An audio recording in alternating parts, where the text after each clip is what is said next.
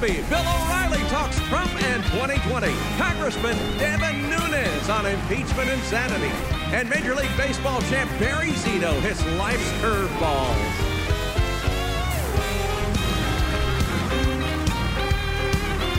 That's Trey Corley in the Music City Connection. And I'm your announcer, Keith Bilbrey. And now, here's Mike Huckabee!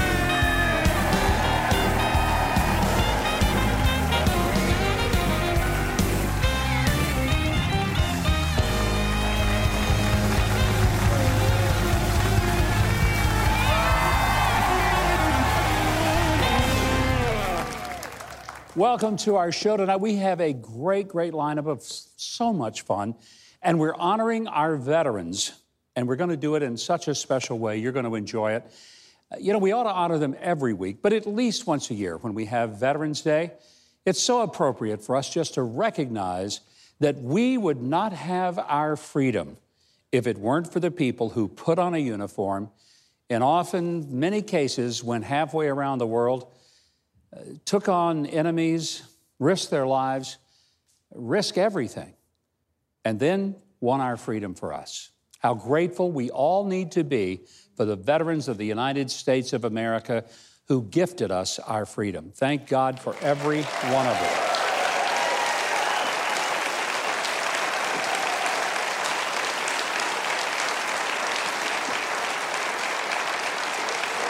Well, you hear a lot about it, but is there such a thing as a deep state?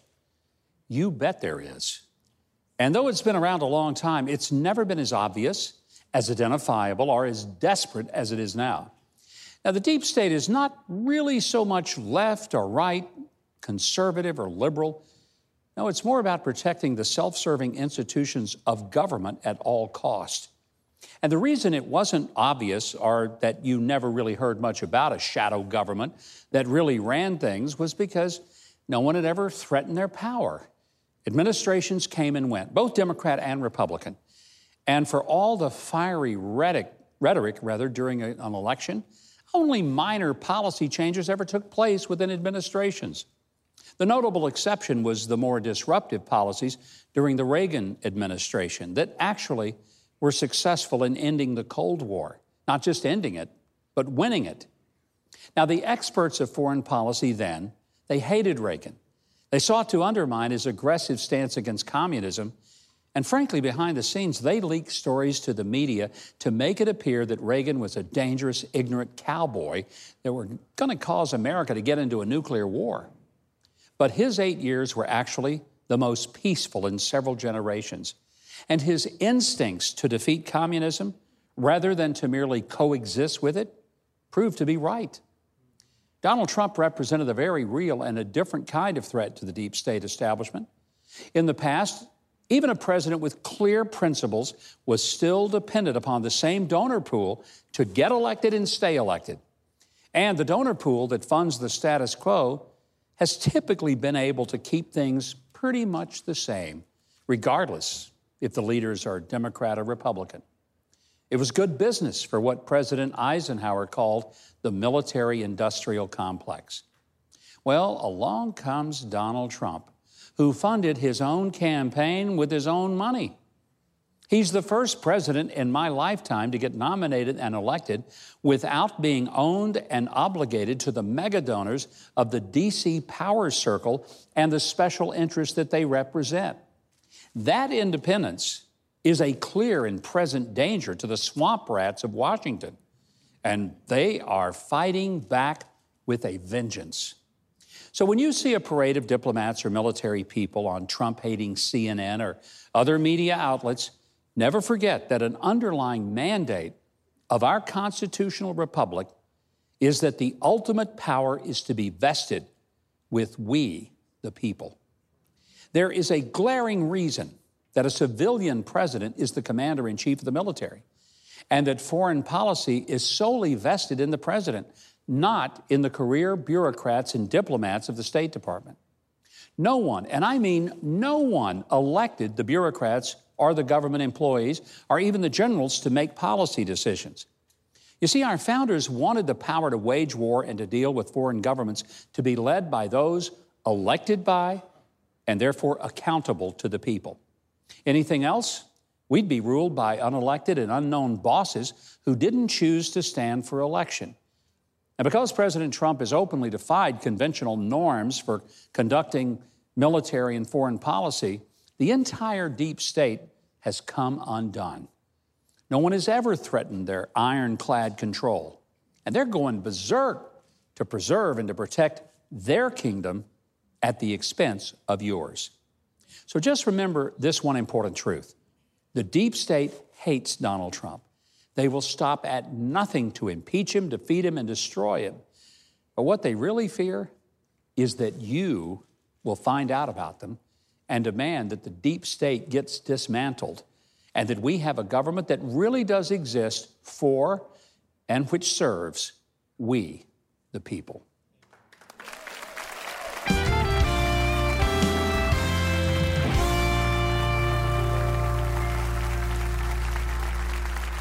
My next guest grew up on a farm in the breadbasket of Central California.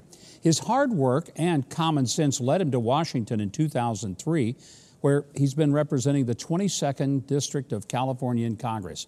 He's also the ranking member of the House Permanent Select Committee on Intelligence. A personal disclaimer: because of his fearless and tireless efforts to simply get to the truth, I've called him my Hux hero in Congress. Please welcome from San Luis Obispo, Congressman Devin Nunes. Glad you're with us again, Congressman. Governor, it's always great to be with you. Thanks a lot for having me back on. Attorney Mark Zaid is one of the attorneys representing the intelligence community whistleblower in this impeachment inquiry. Now, it's been revealed that Zaid has passed tweets stating things like that a coup has started and that impeachment will follow ultimately, and then we will get rid of President Trump. This country is strong enough to survive even him and his supporters, and I end the quote. How can this lawyer even be involved in this inquiry any longer?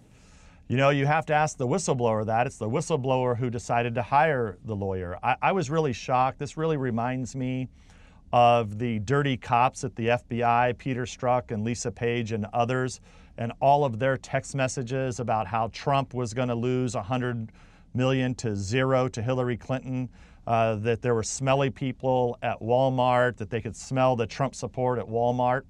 That's what these tweets remind me of. So, you know, I don't have any ill will towards the lawyer. He's free to express what he wants, but, you know, the whistleblower probably would want to get somebody different just so you don't have that problem. And, you know, remember the whole issue here with the whistleblower is that we don't know who the whistleblower is. So there's a lot of questions, which is why we're going to have to interview this whistleblower before we get to these public hearings. Was there material importance to Ambassador Sondland changing his story and recollection of what took place in the White House Ukraine call? Well, the media likes to make a big deal about Ambassador Sondland, so let's remember what's going on here. So I think this is important for your audience to understand.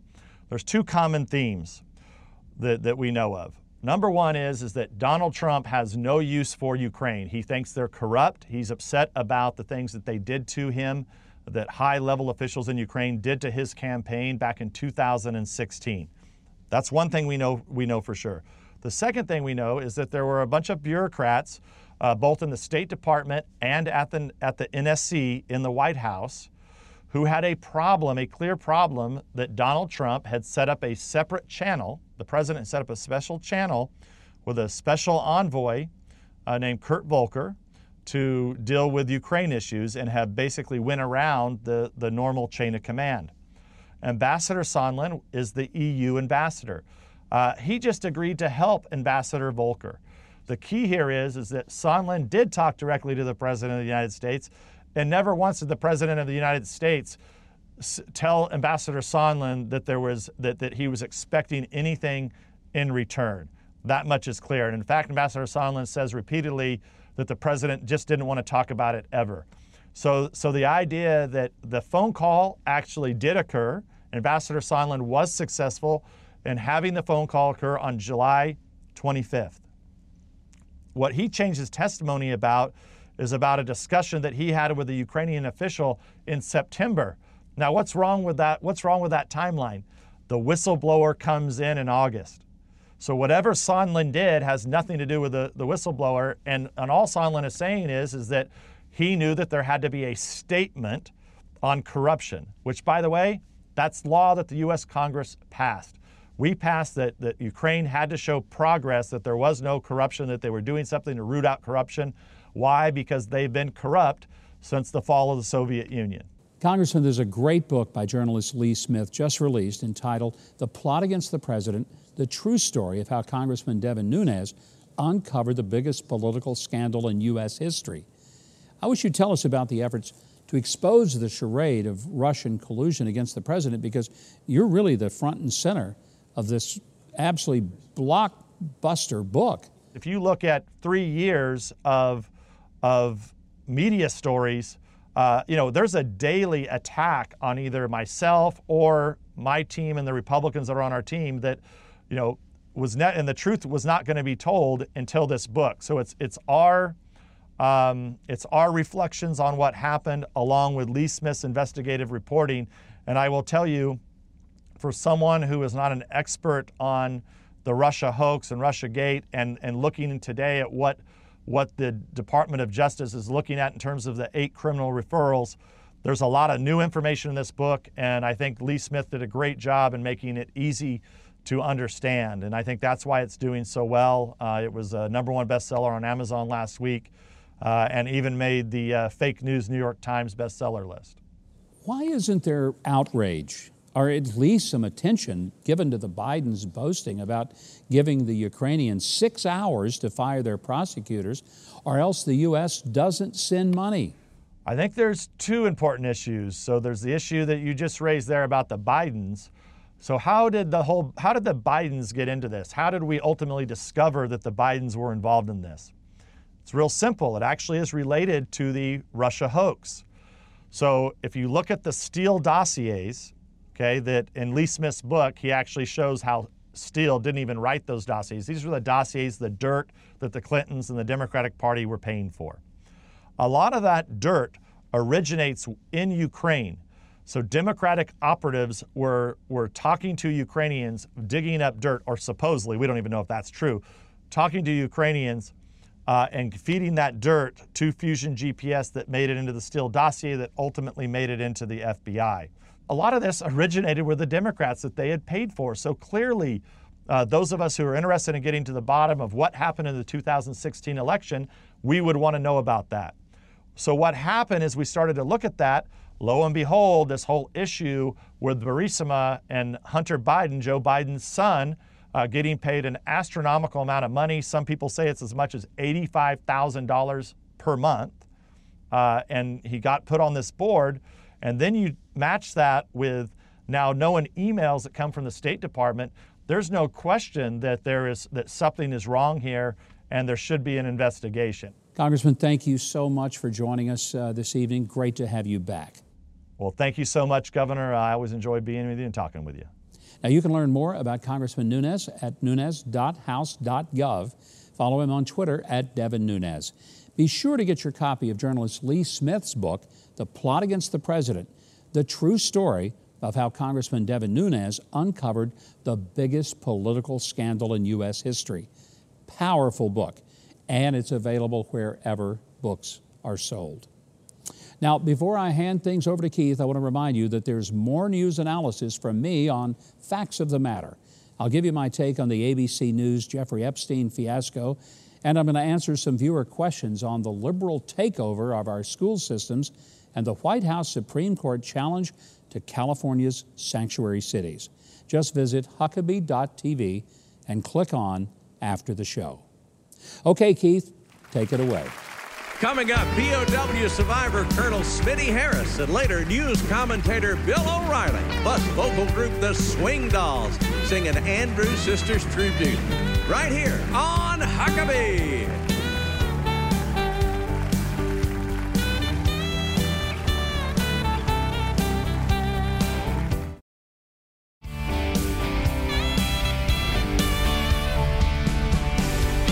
Next week, Brian Kilmeade remembers Sam Houston, and Tammy Jo Schultz lands a plane to save lives.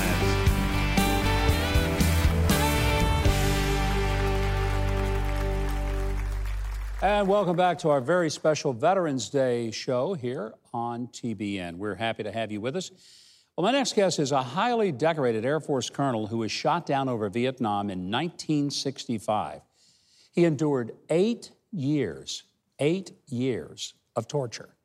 His incredible story is told in his new book. It's called Tap Code, the epic survival tale of a Vietnam POW and the secret code that changed everything.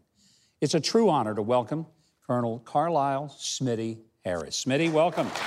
Thank you. Thank you for being here. So nice to be here. Colonel, you were shot down April of 1965. You're flying an F-105.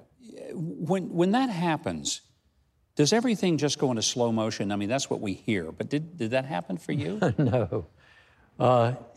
I was very, very busy setting up a proper dive bombing mission on a large bridge near the city of Than Hoa. And I was so busy, I could see flak all around the airplane. I was the first airplane to go in on the target of about 28, I think. And so every gunner on the ground looked at me. So when this happens, you get hit. Do you know immediately you're not going to be able to keep that airplane in the air? Yes. The F-105 is a single-engine airplane, very, very capable, and with one pilot. And when that engine is hit and goes out, you know you're not going very far. So you parachute out, you're captured by Viet Cong. When that happens, did you think, this is it, I'm going to die today? From pandemonium and activity, all of a sudden there was just silence. And I looked down for a possibility of escape or invade or hills or trees. I was right over a large Vietnamese village and rice paddies all around as far as you could see. So there was really no chance. When they captured you, they took you to what we now know as the Hanoi Hilton, where you spent a large part of that 8 years. You know, it's not like an American prison where you get to see your family and you have letters. You have nothing for all this time. How did you survive and cope with just not knowing if your family were even aware what had happened to you? Many cases, some of our guys families didn't know for years whether they were even alive. Fortunately, in my case, my wife found out in about 3 months that I was alive. Although my squadron had told her that they saw the airplane hit the ground in a huge ball of flame and saw no parachute. But she believed from the very beginning I was alive. You and your wife still together after all these years. A lot of couples, after something like that, don't make it as a married couple. They end up splitting. What was the secret of the two of you being able to live through 8 years of separation, all of the torture that you went through, and to be able to put your life, your marriage back together, and to, as we say, live happily ever after? It was like I walked around the block. Really? We were in love. We said our wedding vows. We believed in them. Both of us had a strong faith through our whole lives. And we just knew that separation of any kind, except forced, was not in the equation. We were one. The book is about the TAP code, and it's something that really probably saved the lives and certainly the spirits of a lot of the people who were prisoners of war during Vietnam. You brought the TAP code to the other people who had been shot down. Where did you learn the TAP code? Well, I learned it at a training school for escape and evasion. The instructor was talking about in World War II, American POWs in Germany were able to tap on a pipe that was common, and they carried the sound to another building. I'll give a real quick one.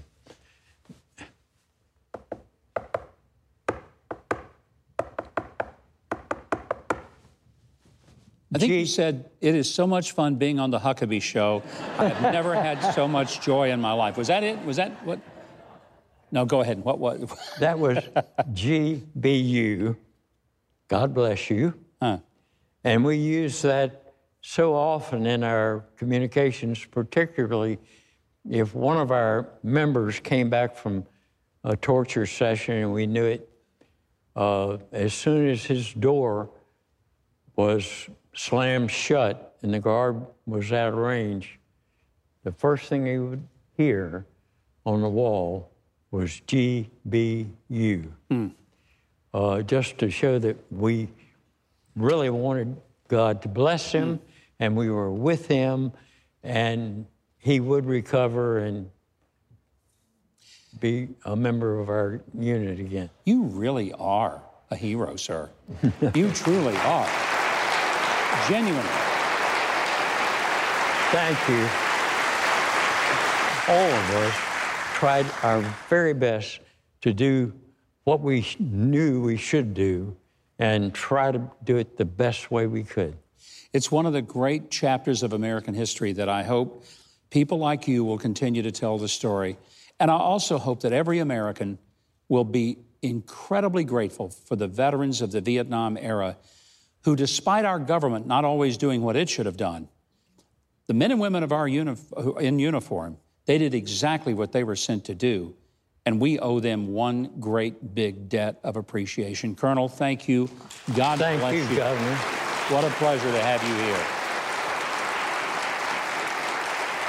I know our viewers are going to want the book Tap Code, and you can find links to order it on Amazon and other retailers through tapcodebook.com.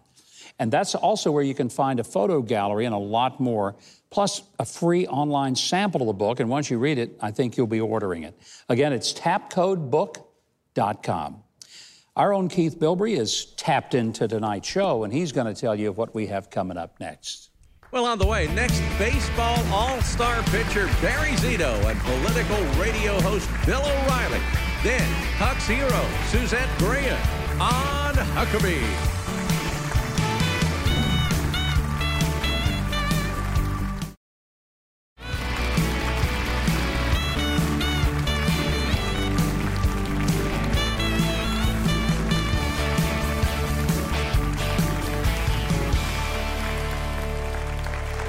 And welcome back to our special Veterans Day edition of Huckabee. Now be sure to drop by MikeHuckabee.com for my latest take on soft coups, hard-headed media, and just right family-friendly news analysis. And while you're there, sign up for my free newsletter delivered to your email box twice a day. Be sure to follow me on Twitter at GovMikeHuckabee for my freewheeling and fun observations on the wild and woolly World Wide Web. Well, my next guest was a Cy Young Award winner and two-time World Series champion pitcher who is now a successful musician and songwriter. Now, that's a certain segue and transition. In his brand new book, it's called Curveball, he takes a very frank look back at how his ego and fame took him to rock bottom and how he came back with God's help. Would you please welcome Barry Zito. Barry, thank you for coming. Mike.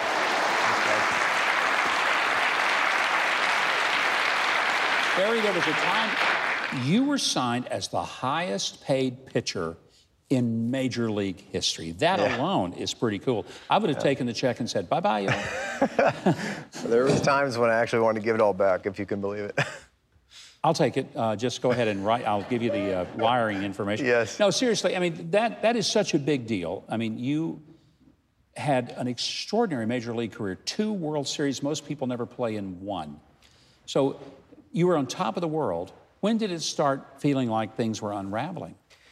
You know, it's funny. Well, before I get into this, I just want to say thank you to all the vets in the crowd, because I'm a big advocate.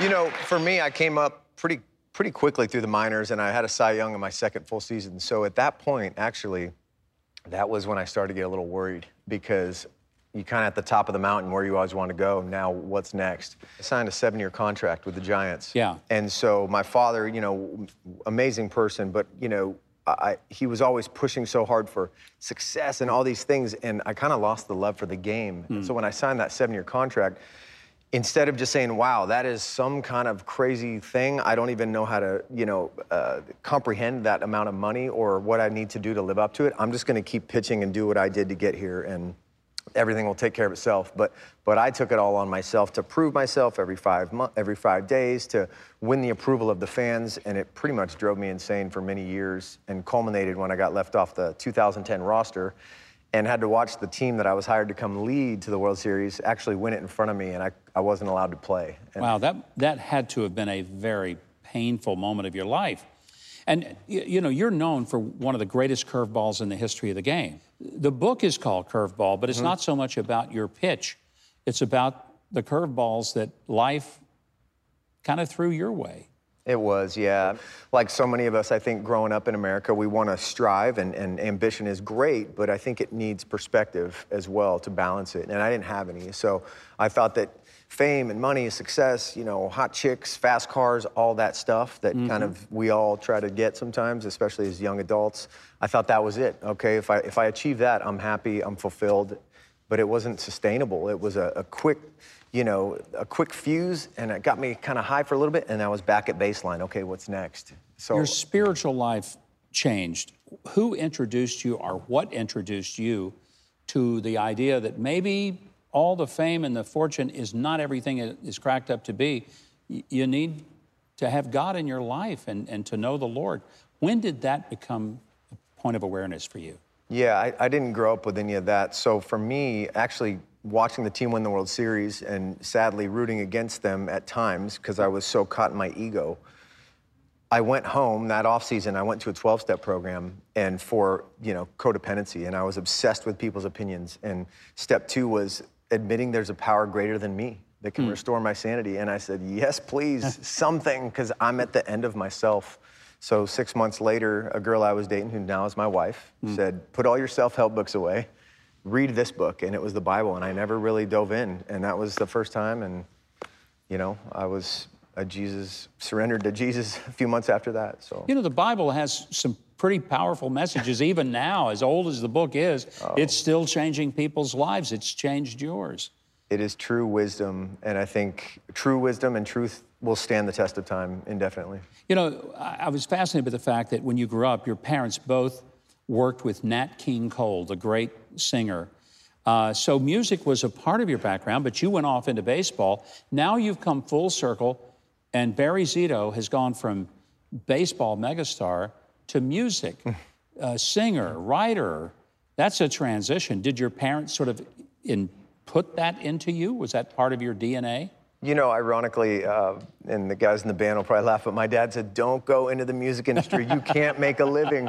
And so he said 3 pitches, fastball, curve, changeup. You master that, they will send scouts to find you. And so my parents have both passed, sadly, but I'm so happy writing songs here in Nashville and just built a little studio and just having so much fun. Well, the book is fantastic. It's called Curveball, How I Discovered True Fulfillment After Chasing Fortune and Fame. You can find it along with Barry's music, tour dates, and a whole lot more, all at his website, barryzitomusic.com. You can follow at Barry Zito Music on your social media platform of choice. Now, after the show, be sure to go to Huckabee.tv. You're going to see Barry's exclusive performance of a song, Secret to Life. Keith Bilbrey is not going to throw any of you a curveball when he tells you what we've got coming up after the break. Well, coming up, political commentator Bill O'Reilly and advocate for senior veteran Suzanne Graham. Then the Swing Dolls sing an Andrew Sister tribute right here on Huckabee.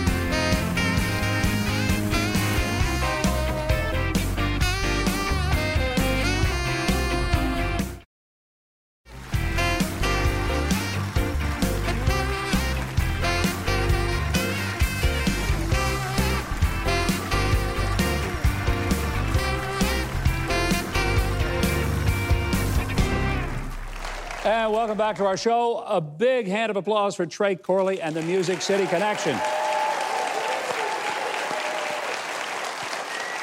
All right, I want to remind you to visit Huckabee.tv for a great edition of In Case You Missed It. We've got everything from a professor that wants to send an entire race of people out into outer space, as well as UNESCO putting underwear on sculptures. Don't miss some great laughs at Huckabee.tv. And by the way, once you're there, just click on After the Show. Well, my friend Bill O'Reilly has known President Trump for over 30 years, and he just published a book on his distinct brand of politics. It's entitled The United States of Trump. Bill and I recently talked about it and the upcoming 2020 presidential elections. Take a look. Bill, your latest book, The United States of Trump. Insight into the man who became president. A lot of people said he couldn't. What gave you the indication that this is a guy that could get this job and perhaps even keep it?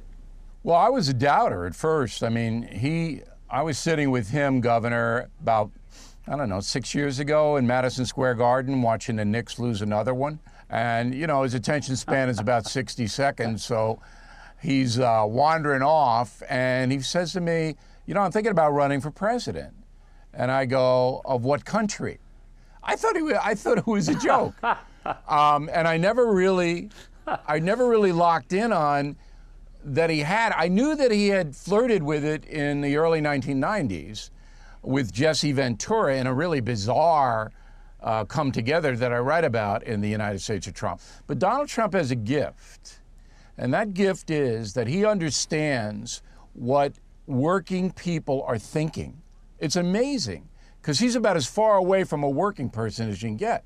He's got this instinct, Trump does, that he can basically feel emotionally where things are going, and he gets ahead of it. So I have the 4 pillars of his belief system that got him elected. Let's go through. What are those 4 primary things that you were able to distill about Donald Trump? Number 1 is the economy and how to make money. So he believes that he can transfer the how to make money to the masses of working people. Number 2 is immigration, that it must be legal, and you've got to stop the chaos at the border and all these people coming here that the federal government have no idea who they are. Number 3 is Islam. Donald Trump does not respect the religion because it did not rise up en masse after 9/11. Number 4, he thinks that the politicians before him, Obama, Bush the Younger, Clinton, all sold the country out in trade deals and other deals, treaties. He thinks they all sold America out, that we always get the bad end of the stick. And those 4 things, he was able to convince people that he would improve. So why does he think differently, and why is he right most of the time?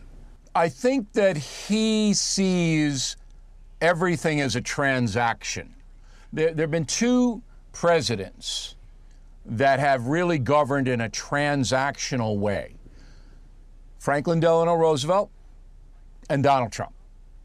And so he sees every issue as a transaction, and that he, Donald Trump, is talented enough as a negotiator to get the better part of the transaction for the country.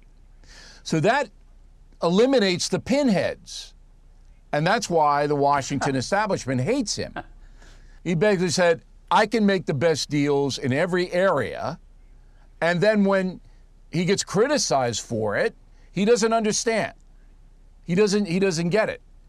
And that's where the tension lies between him and the media, because the media is never going to give him credit for anything because they loathe him so much.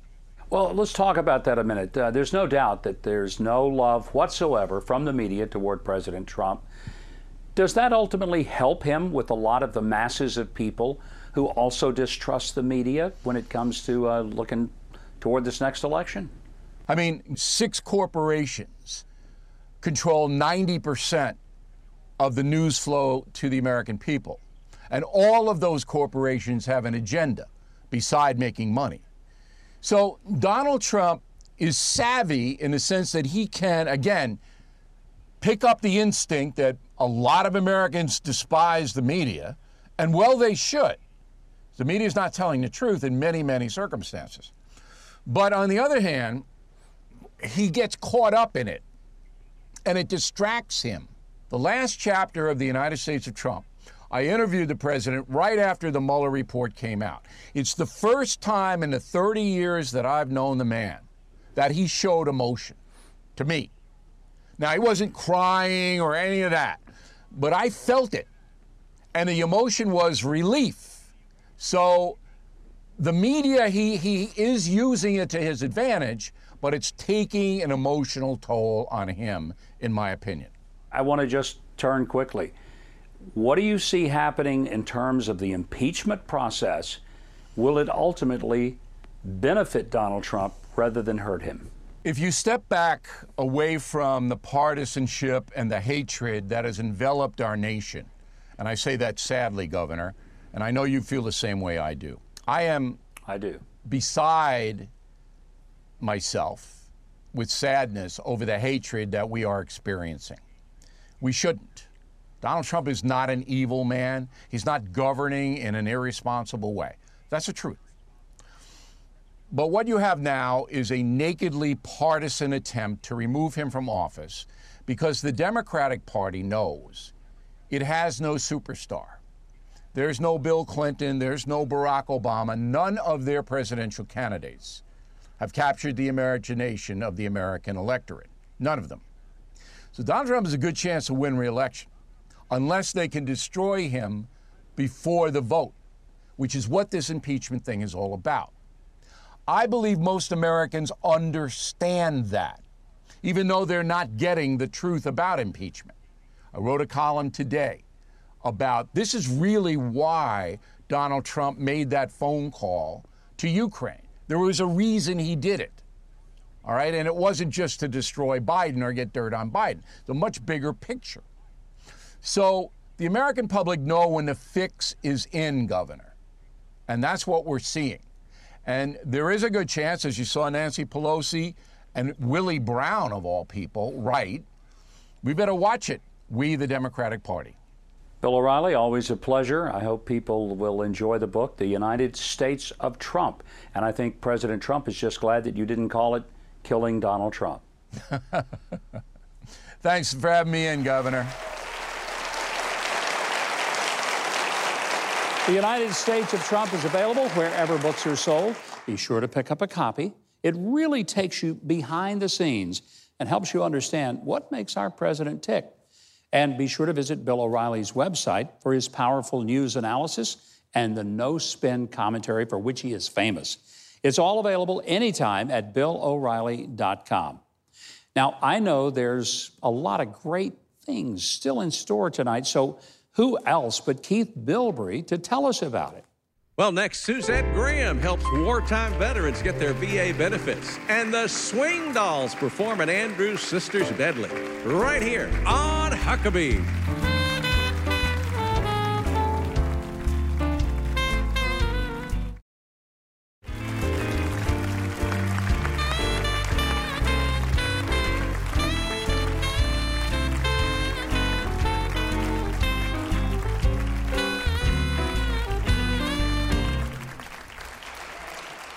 Well, every day, elderly veterans across the country deal with the stress of making ends meet while paying for rising medical costs and care. Tonight's Huck's Hero has found a way to help qualifying veterans get the help they not only need, but that they've earned so they can rest easy at night. Let's meet tonight's Huck's Hero.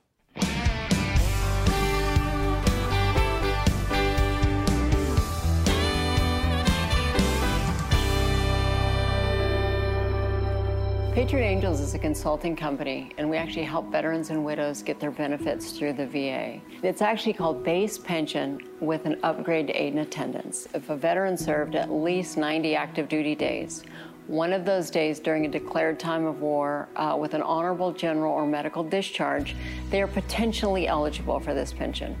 Then they have to be over the age of 65 and in need of some care. Unfortunately, so many veterans and widows have no idea it's even out there. They don't know how to obtain it. It would be like trying to do your taxes when you're 80 for the first time. The VA is a huge organization, and there's a lot of red tape and a lot of bureaucracy that goes with being a big organization.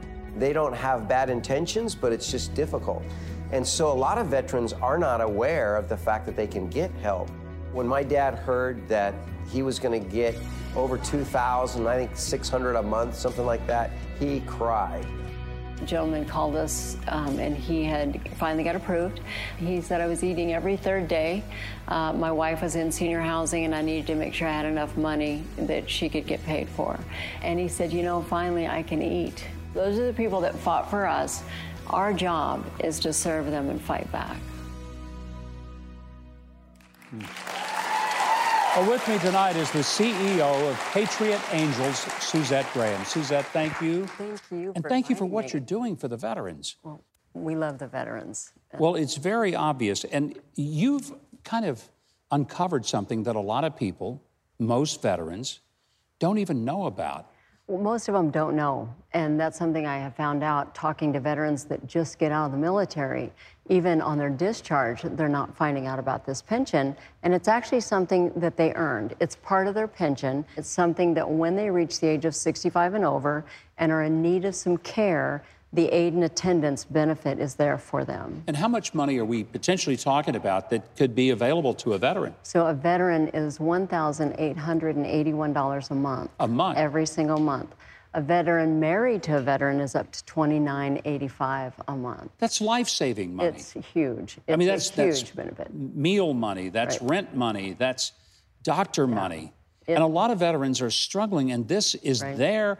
It's like it's in their account at the bank, and they just haven't written the check. That's right. That's right. How do they go about getting signed up? They can contact us, and what we do is we take a brief questionnaire to see if they're potential eligible or not, and we will take them through the process. Only 1.63% of all veterans are getting this benefit. 1.63%. That's correct. So basically, over 98% of the veterans have this benefit. It's there for them. It is theirs. Right. Their name is on it, and they're not getting it because they've never signed up for it. Right. It's not real easy. There is an application process, and like I said, it's like trying to do your taxes when you're 80. Yeah. It's not something you should try to do on your own.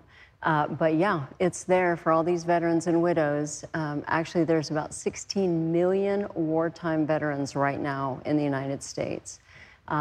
Just to become eligible as Vietnam veterans, and there's about 9.5 million Vietnam veterans and their surviving spouses that are eligible for this. Now, what Patriot Angels really does is you do the paperwork, the lifting, if you will. That is so correct. that they can, because you're right, most people don't want to go through all of that hassle. Right. So your organization is set up to be the connector between the veteran and his or her already earned benefits. That's correct. I want to say many thanks to Suzette Graham and Patriot Angels for the incredible work that they do in caring for our war veterans. We said we're going to tell you about it, so here it is. For more information and to see if you qualify for this benefit, visit patriotangels.com. It is on your screen. I think our audience is qualified to hear about how we're going to be finishing up our show tonight, but I'm going to let Keith tell you about it. Well, coming up next, a tribute to the Andrews Sisters by the Swing Dolls, right here on Huckabee.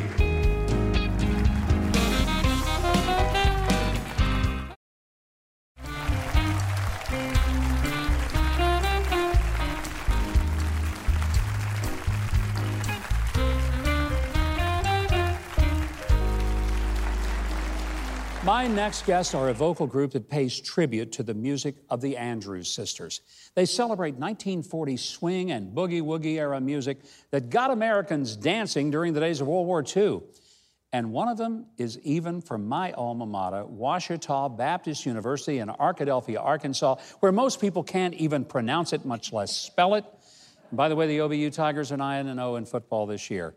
Welcome, please, Samantha Dunn, Andrea Lee Davis, and Kara Freeman. All dolled up. Welcome, the Swing Dolls. Thank you.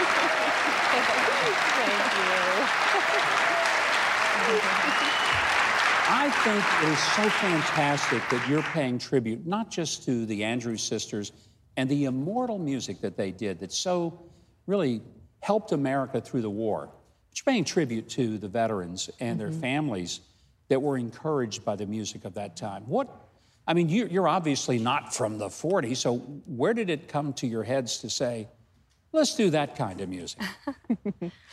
I think the first time that I did it was actually, I have a really good, a strong musical background, even from elementary school and at Ouachita Baptist University. But I think the first time I actually did a song by the Andrews Sisters was back in high school. Really? And I just loved, you know, the harmonies there's nothing like the harmonies. You know, the style is just so much fun to sing. And so that attracted me, first of all. And then I just never really lost my love for doing that. And then I happened to meet this girl and, you know, joined the Swing Dolls and just got to continue to carry on the tradition of their music. So you guys met where, in California? Yep. And we met how in did you California. say, well, let's do swing music? How did that happen? Well, I have a kind of a special story. My father is a World War II veteran, and his father as well, and both of them were serving in the Navy in the Pacific during World War II, but they were on different ships. And I have all the letters, and they wrote back and forth to each other, Dad, I really hope I'll see you sometime. Where are you now? And you know they could never say. And at one point, my grandfather went to war, to a battle, and his ship was sunk by a kamikaze, and he was rescued and brought aboard my father's ship, and they had a reunion at sea in the middle of the war. Unbelievable. That is a movie. That's a movie ready to be made. It is, yeah. So the two of you, I guess, got to talk and had some common background. And when did the two become three? Well, we didn't give birth to her, but We could have. I mean, Kara and I met about, 11, 12 years ago maybe, and she brought me into the group, and been singing with them ever since. We love her so And you guys, much. you perform all over the country at every kind of event. Network television, you've done major shows and big events that honor veterans. So this is a part of what you do, but I mean, keeps you on the road. It does, yeah, it does keep us on the road. And some seasons more than others, you know, some years are busier than others. So We've it been just varies. so lucky, though, to meet so many amazing veterans. I mean, we sang for the honor flight for the Pearl Harbor veterans going off to the 75th commemoration. We've been to Pearl Harbor and performed on the USS Missouri. It's just something that you can't describe in words. Well, it's great that you love the country, you love the veterans, and that you love the music that really helped keep America together during a very, very tough time. Right, yeah. Well, obviously, we didn't bring you here just to talk. We want you to do some music. So as the Swing Dolls get ready to sing, I'm going to let Keith Bilbrey take just a moment to tell you how you can get your hands on their music, and you're going to want to. For downloads of their timeless renditions of great American songs, please visit their website, theswingdolls.com. There you can also find their tour schedule and information on booking them for your next event or show. And after the show, you can watch an exclusive performance of the Swing Dolls performing Don't Sit Under the Apple Tree at Huckabee.tv. And now, here to perform a medley of the Andrews Sisters hits, please welcome the Swing Dolls.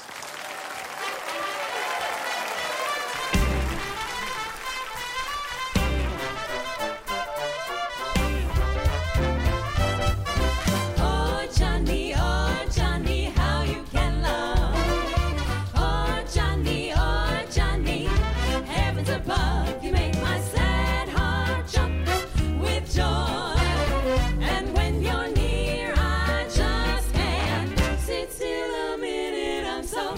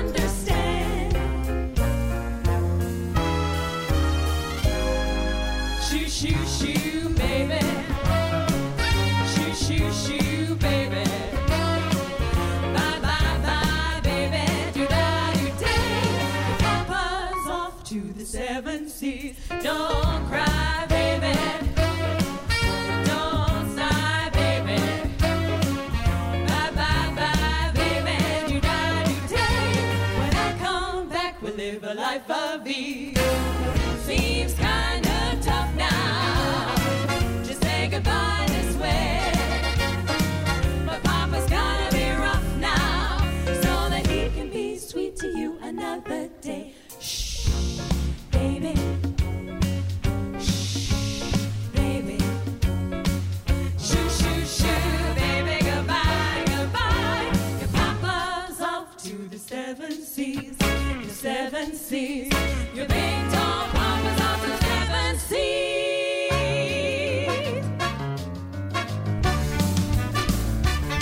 He was a famous trumpet man from out Chicago way. He had a boogie style that no one else could play. He was a top man at his craft, but then his number came up and he was gone with the draft. He's in the army now, a blowing reveille. He's the boogie woogie bugle boy, company me. A toot, a toot, a tootly a toot. He blows an 8 to the bar. In boogie rhythm, he can't blow it no unless the bass and guitar is playing with him.